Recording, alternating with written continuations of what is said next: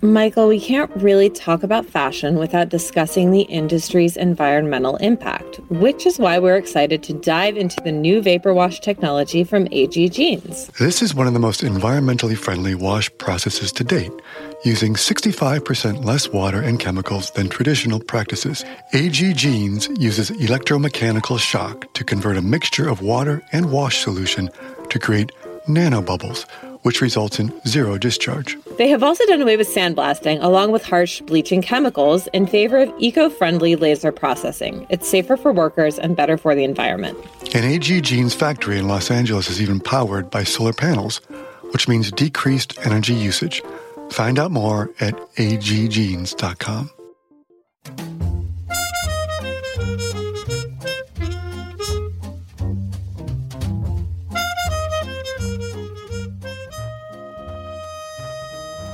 Happy Saturday. It's December 11th, 2021, and you are listening to Morning Meeting. I'm Ashley Baker. And I'm Michael Haney. And we welcome you to the show. Thank you for joining us. Michael, I have some urgent news. Did you hear about the Christmas tree shortage in New York City? Yes, I did. I heard it in passing from one of the guys selling a tree to someone, justifying an extremely high price for his tree. Do you think that this is real or fake? Because I don't know about you, but I went to go get mine, and the guy quoted me $300 for like a scraggly Charlie Brown Christmas tree that was barely 5 feet tall. Yeah, and last year they were saying the same thing, like, well, it's a pandemic, a lot of trees didn't get cut. This year they're telling there's fires, and then there's floods, and then they had to cut stuff back, and you're lucky to have a tree. So what did you end up settling on? Well, I ended up ordering one online, actually, from Flower Box. It was like half of that, so, real bargain.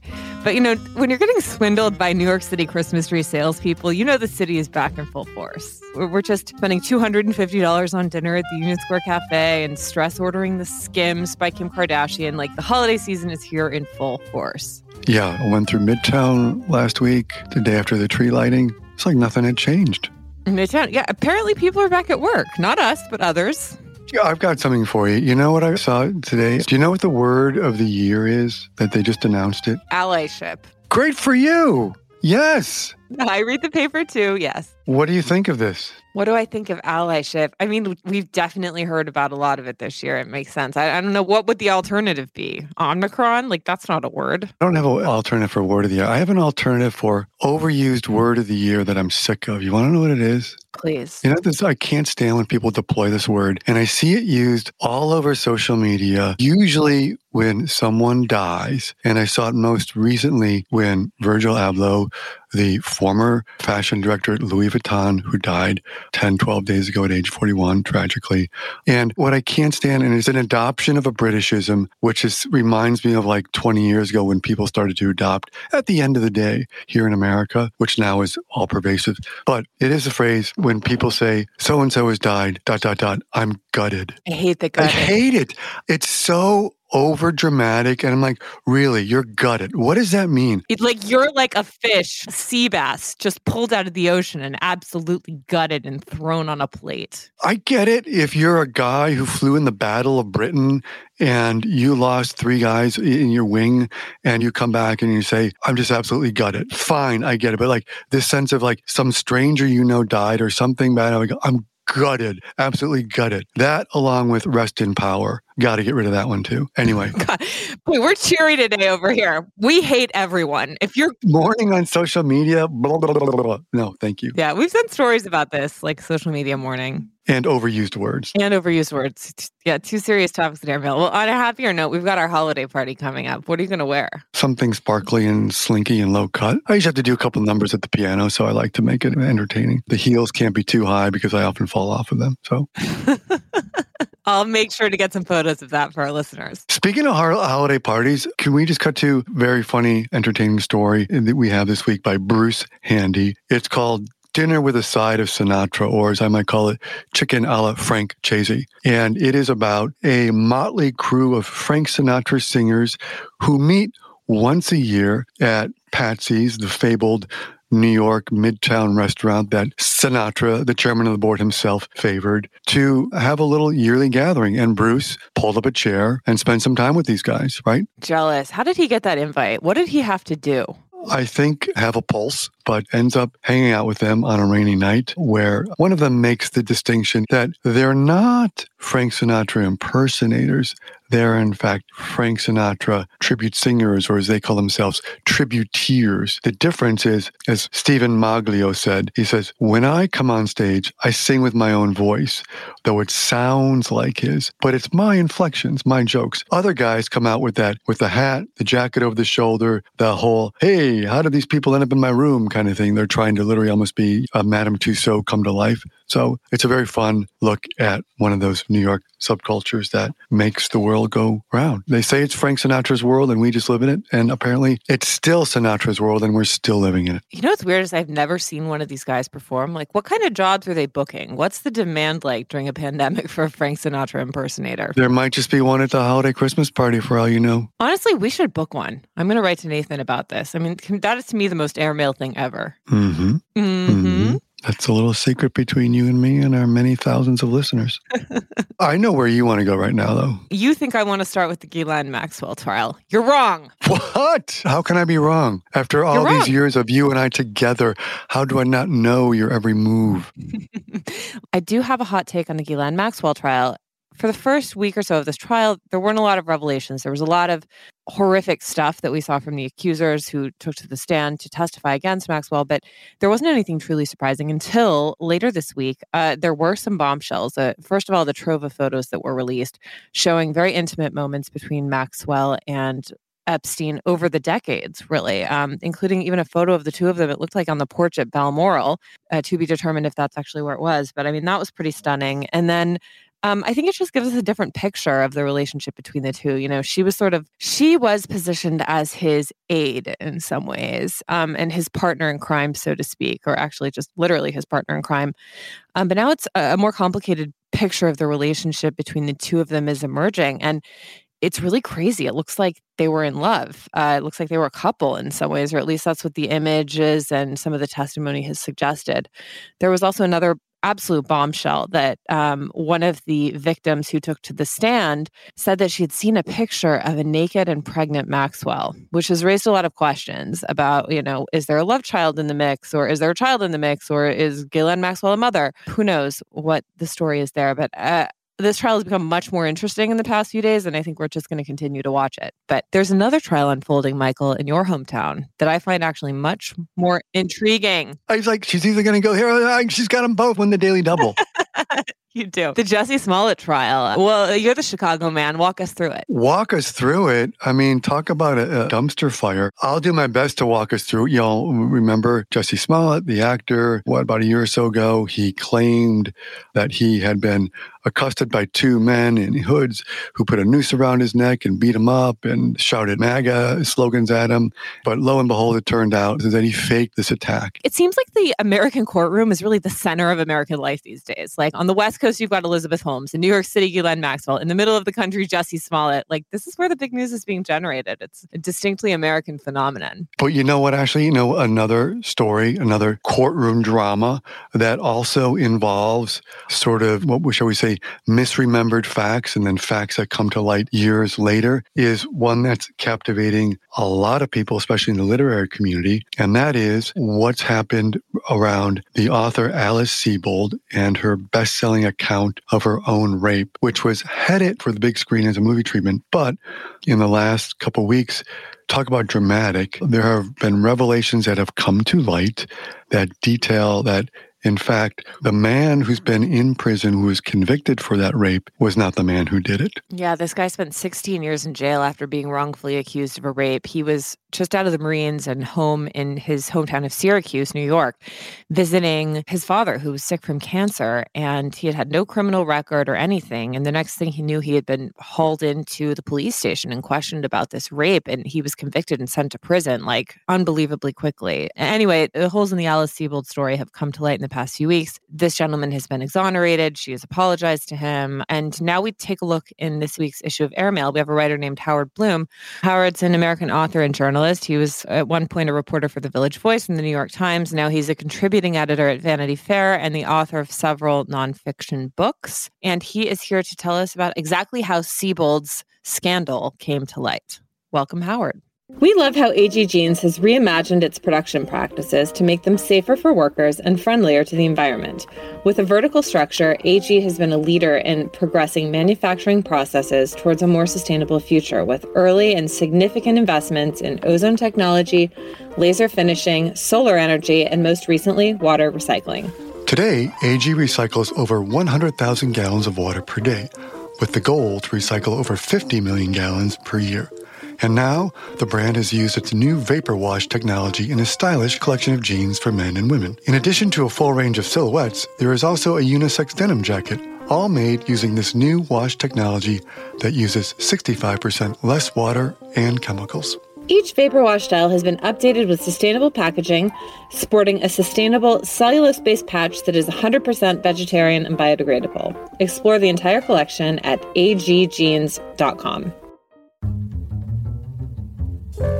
So, Howard, thank you so much for bringing us this incredible story. Tell us a little bit how you first entered the universe of Alice Sebold and this colossal injustice. The whole story sort of came about because the executive producer working on the film, a man by the name of Timothy Mukante, began to have misgivings. He thought that possibly this was not true. So I was wondering, who was this Timothy Mukante? He was an executive producer on a film that was being made. I'm full of ambitions about working in Hollywood. How did he get this job? And it seemed he had a rather checkered past. According to the documents I was able to pull up with a relatively quick Google search, he'd spent a little over 10 years in federal prisons for 3 different fraud convictions.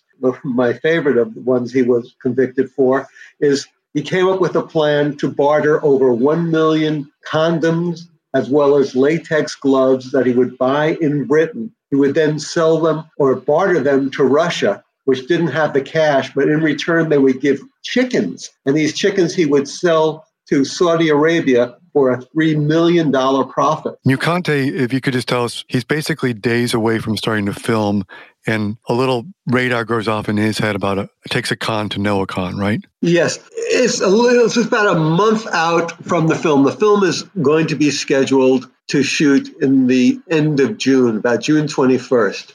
It's not till May that they finally get an actress who is allegedly going to play Alice Sebold, but she's attached. Things seem to be moving forward.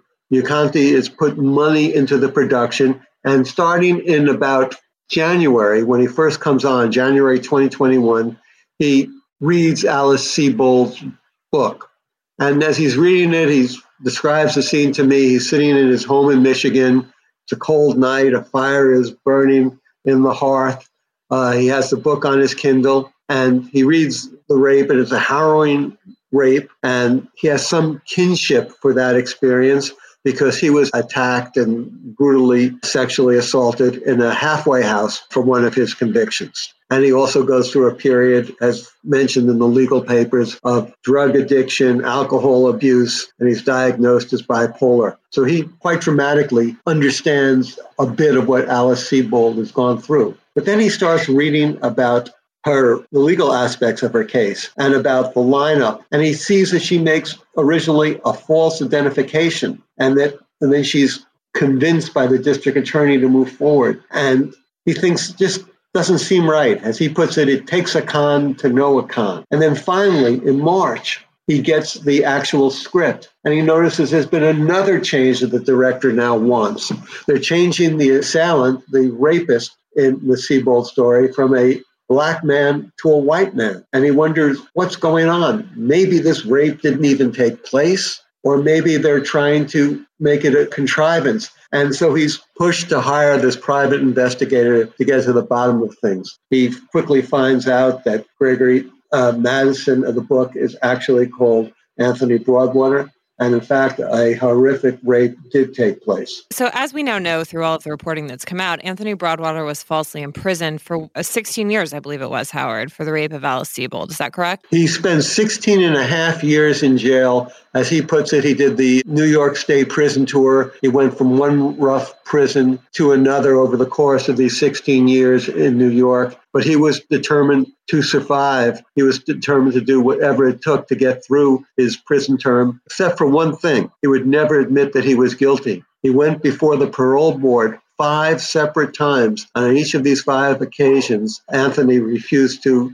admit, as they wanted to admit, that he was guilty, and therefore he was denied parole. And the only real evidence against him, right, was that Alice Sebold identified him in the lineup as her attacker? Well, there were 2 bits of evidence that the state used against him. The first was Alice Sebold's testimony, not in the lineup, but in the courtroom. She was asked, do you see the man who attacked you in Thorston Park, the park in Syracuse where the rape occurred? And she said, yes, he's sitting over there in a gray 3-piece suit. And he was the only black man in the courtroom. The second bit of testimony was the forensic analyst went on the stand, the police forensic analysis, and said that they did a microscopic hair analysis of a pubic hair taken from the rape from Alice Sebold that matched one taken from Anthony Broadwater. And yet it turned out in 1990 and then again in 2015, the FBI and the Justice Department said that this sort of analysis is junk science. You can't tell anything from it. So these were the 2 foundations that sent this man in just a 2-day trial. The entire trial testimony is just 214 pages.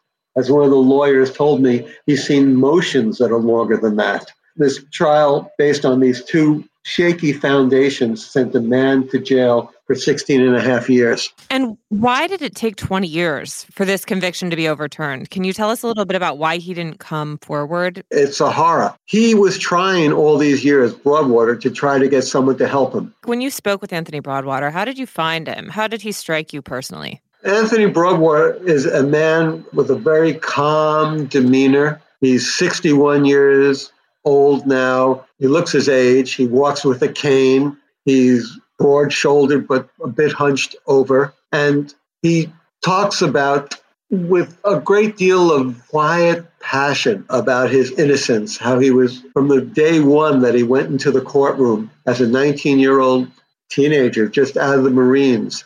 He was released because he wanted to see his dying father from the Marines. He comes back to Syracuse, and then he's suddenly in a courtroom, and he thought the whole thing would go away, and yet it becomes a nightmare. When he's finally exonerated, I asked him, how did you feel? And the word he used was frightful. And I asked, what do you mean by that? He said, well, he feared that if he walked outside the courtroom, a meteor would fall on him. He couldn't believe that anything good was actually going to happen in his life. And where does Alice Sebold live in all of this? Like, what has her response been to this overturned conviction? Well, Alice Sebold, I want to say this and make this my thoughts on this clear. She's another victim of all this.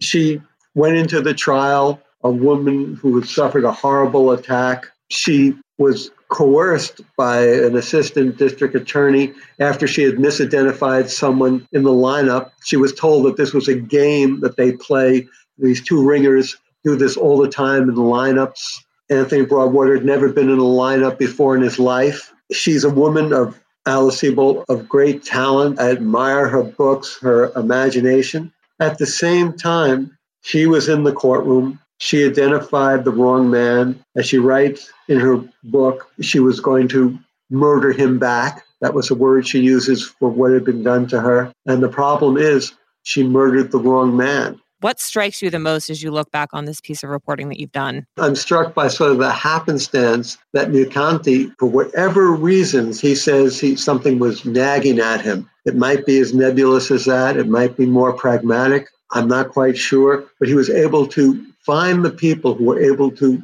move this forward. I mean, it was a matter of fate that he hires this one investigator. This one investigator was a former Syracuse cop. This investigator was able to quickly track down a cop who had handled the original rape case, who told him the thing never felt right. And then this investigator, Dan Myers, to his credit, goes out to see Broadwater. He tapes the entire conversation, and the hour-and-a-half tape that Broadwater recorded is just a remarkable document. He tells his whole life story. And it's also just a matter of fate that Dave Hammond, this very committed Army veteran lawyer, was able to hear this tape And he was able then to work with Melissa Schwartz, and they were able to actually right this wrong. So while everything went wrong, was an appalling series of events in the first part of the story, it was a fortunate set of circumstances in the second part of the story to make it have, if it can ever be a happy ending,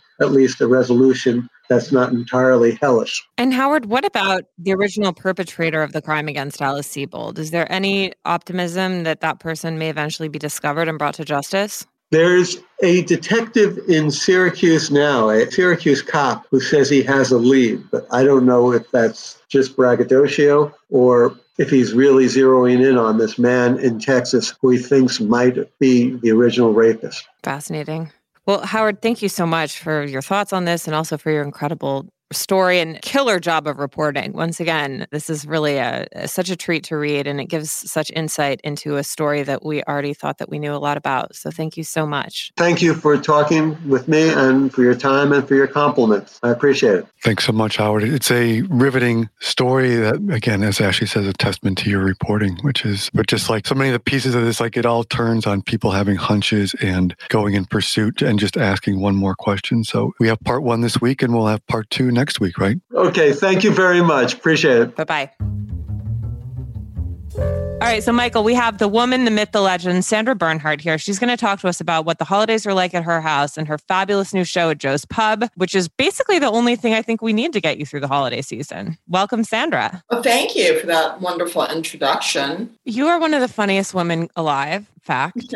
And I want to know how you found humor, or how you used your humor to help you in these dark days of the pandemic. And how did that inform the work that you're doing now? Well, it was always like my way of dealing and coping with situations. I rarely felt awkward in situations, but I observed other people who seemed to be sort of nervous or shy. And I was always able to sort of like bring people, even when I was a little kid, I picked up on people's temperatures emotionally. So I got very good at like making people feel comfortable, almost like I was a hostess. So obviously during the pandemic, I mean, spending loads of time at home and having a partner like Sarah has been so great, because that's our favorite thing to do is go off on these tangents about what's happening politically or culturally, or watching a show or watching the news and disseminating it. And that's what keeps us sane, is like having laughs. And almost all of our friends share our sense of humor. That's a lifesaver for every situation. And I'm able to take, I think, the quotidian and really like turn it on its ear. And that's what I've gotten good at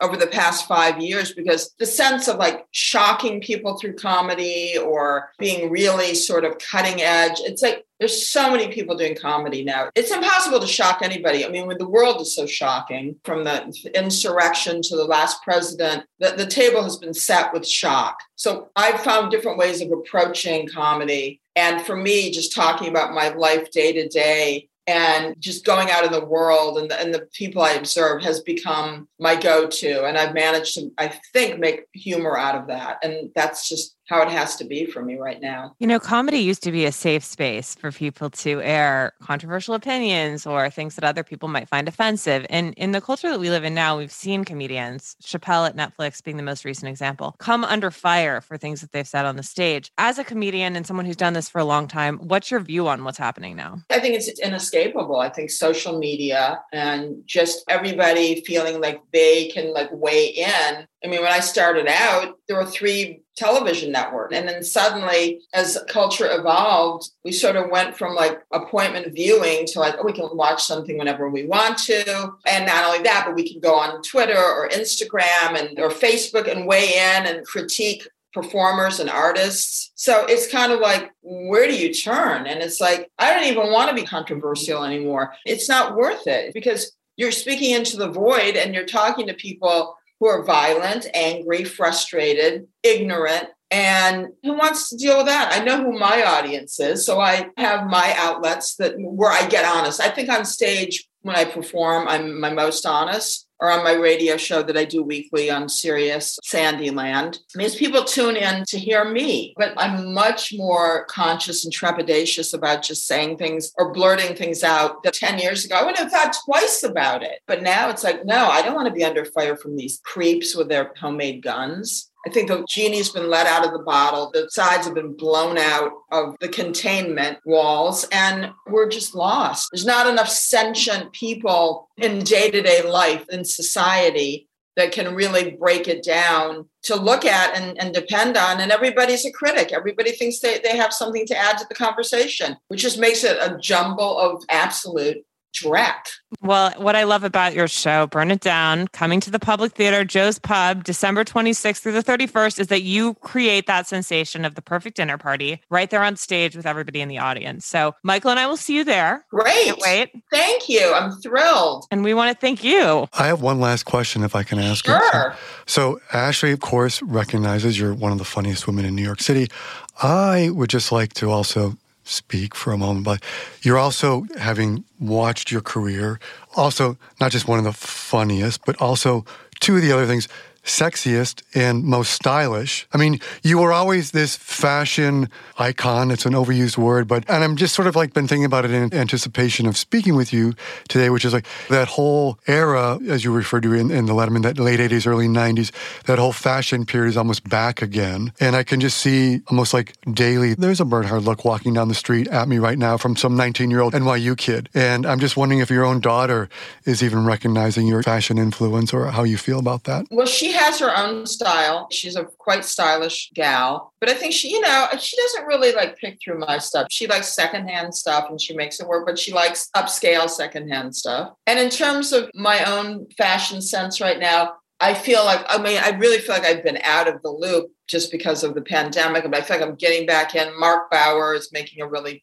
fun dress for me for the show at Joe's Pub, because I've done some shows already this year, but I kind of went a little more simple, like a sort of a pretty kind of prairie dress kind of vibe. Because I felt like I wanted to segue out of the pandemic. I didn't want to come on too strong. But I feel like now that I'm back at Joe's, people will want it and will expect it. So it'll have sparkle and glamour. So I'm ready for that again. I'm ready to be glamorous and dressed up and put the hair and the makeup back in order. But thank you for that. That's very, very kind of you to refer to me as a fashion inspiration. I like that. All right, Michael, you better get that text to the cleaner. I think she's going to be watching to make sure that we are up to snuff. All right. Thank you so much. Thank you both. Give all of our love to your family. Happy holidays and happy 2022. That's fingers crossed. Big kiss. Thank you guys so much. Thank you. You're the best. We'll talk to you soon. Bye.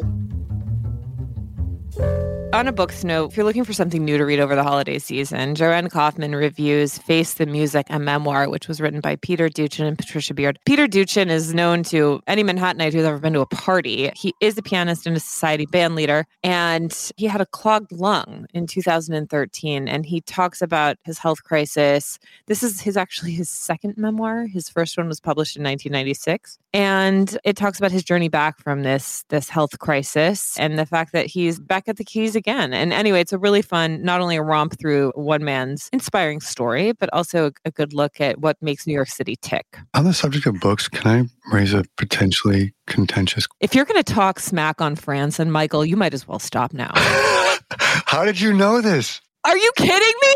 How did you know? I just feel like if you're talking about books and contentious, you know that there's one sacred cow for me. Okay, go ahead. I'm listening. I'm about like a third of the way through this book, and I feel it's set in my neck of the woods, 1970s suburban Chicago, where I grew up. And you know what it feels like? It feels like I felt many times in those winters in the 1970s growing up in Chicago. I feel like I am shoveling wet snow, and it is a chore. It is a chore. I might be alone in this. I don't think I am. I'm not going to name names. I've casually explored this with a few other people. My last hot take of the day concerns, and just like that, the new take on Sex and the City, which debuted on HBO Max this week. Like many others, I was not terribly excited about this show. I really felt like the series had its best days far behind it. And I felt like every other attempt to capitalize on it, whether it was through a film or what have you, felt to me like a cheap imitation of the original. And I had very low expectations for this. And in fact, the first episode I found to be a huge bummer. And for many of the same reasons that I didn't like the films. But ultimately, it kind of won me over with a very dramatic turn of events that happened at the end of the pilot. And those who have seen the show will know what I'm talking about. But all of a sudden, I felt like a show that had largely been about women talking and obsessing over their age and all of its implications, became a show about something much more. So it remains to be seen if this is going to end up being great television, but I will keep tuning in. I've got some other junk to recommend. Junk. Okay. What junk do you want to recommend to the junketeers? Oh my gosh. Well, okay, Michael, you're going to have a view on this. Do you remember that movie Closer from 2004? Sure. Yeah, it's got the most incredible all-star cast: Natalie Portman, Julia Roberts, Jude Law, Be Still My Heart, and Clive Owen, Be Still My Heart-ish. So I had to rewatch it because it showed up on Netflix. It's such a terrible movie. I mean, incredibly enjoyable, but so bad. I'm like, how do you get all these actors in one room and write this awful script? Are you friends with the screenwriter? No. How do you get Natalie Portman to wear that bad pink wig? And I don't know. It was just like, that's also a Mike Nichols film, right? It can't be. I'm pretty sure it is. Oh my God. Michael, you're right. It is. I'm sorry. Okay. We love Mike Nichols here at Airmail. Everyone makes mistakes. Go look up Catch-22. Everybody's allowed to have one total dud. No, it's not a total dud. It's kind of enjoyable in some ways, but I would blame Clive Owen, the world's most boring man. is he? I don't know. He plays this kind of like sex-addicted dermatologist in Closer, which is definitely not a character that would be written into a movie in 2021, I'll tell you that. There are actually some incredibly good acting in this movie. Again, Mike Nichols, hat tip. But still, it's pretty awful. And then because I was in a like 20-year-old Julia Roberts film moment, I watched Stepmom. The Netflix algorithm really gets me. That one was slightly better. You couldn't have gone to Notting Hill? Well, I'm going to use Notting Hill next because, I love Notting Hill. I'm going to use that as my transition to the Hugh Grant holiday of. Mm-hmm. Do you still cry in Love Actually when he opens the door and she's standing out there? No comment. I do.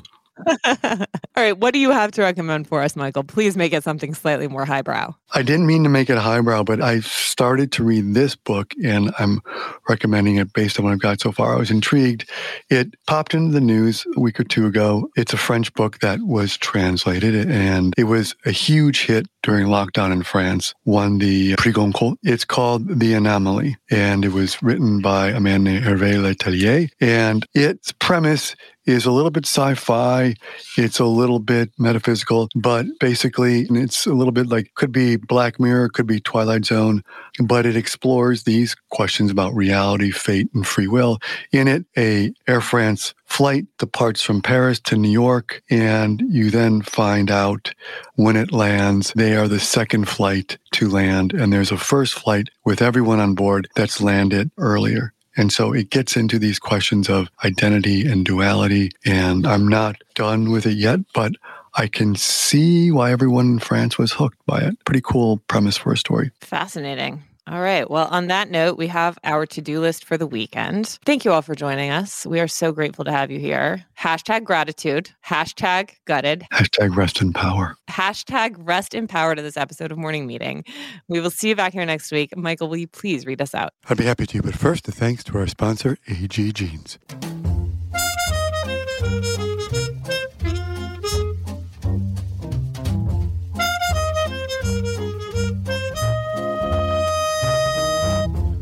Morning Meeting is produced by Airplay Productions and edited by Jesse Cannon. Our co-editors are Graydon Carter and Alessandra Stanley. Our chief operating officer is Bill Keenan, and our deputy editors are Nathan King, Julie Vitale, and Chris Garrett. Our CMO is Emily Davis, and our music supervisor is Randall Poster. The theme music is The Cute Monster by the Buddy Collette Quintet. A new edition of Airmail is published every Saturday, so please do subscribe and enjoy all of our stories on airmail.news, which we update every day. You can also find us on Twitter and Instagram at Airmail Weekly. We'll be back next Saturday with another edition of Morning Meeting. In the meantime, be sure and subscribe at Apple Music or Spotify. But most of all, thank you for joining us.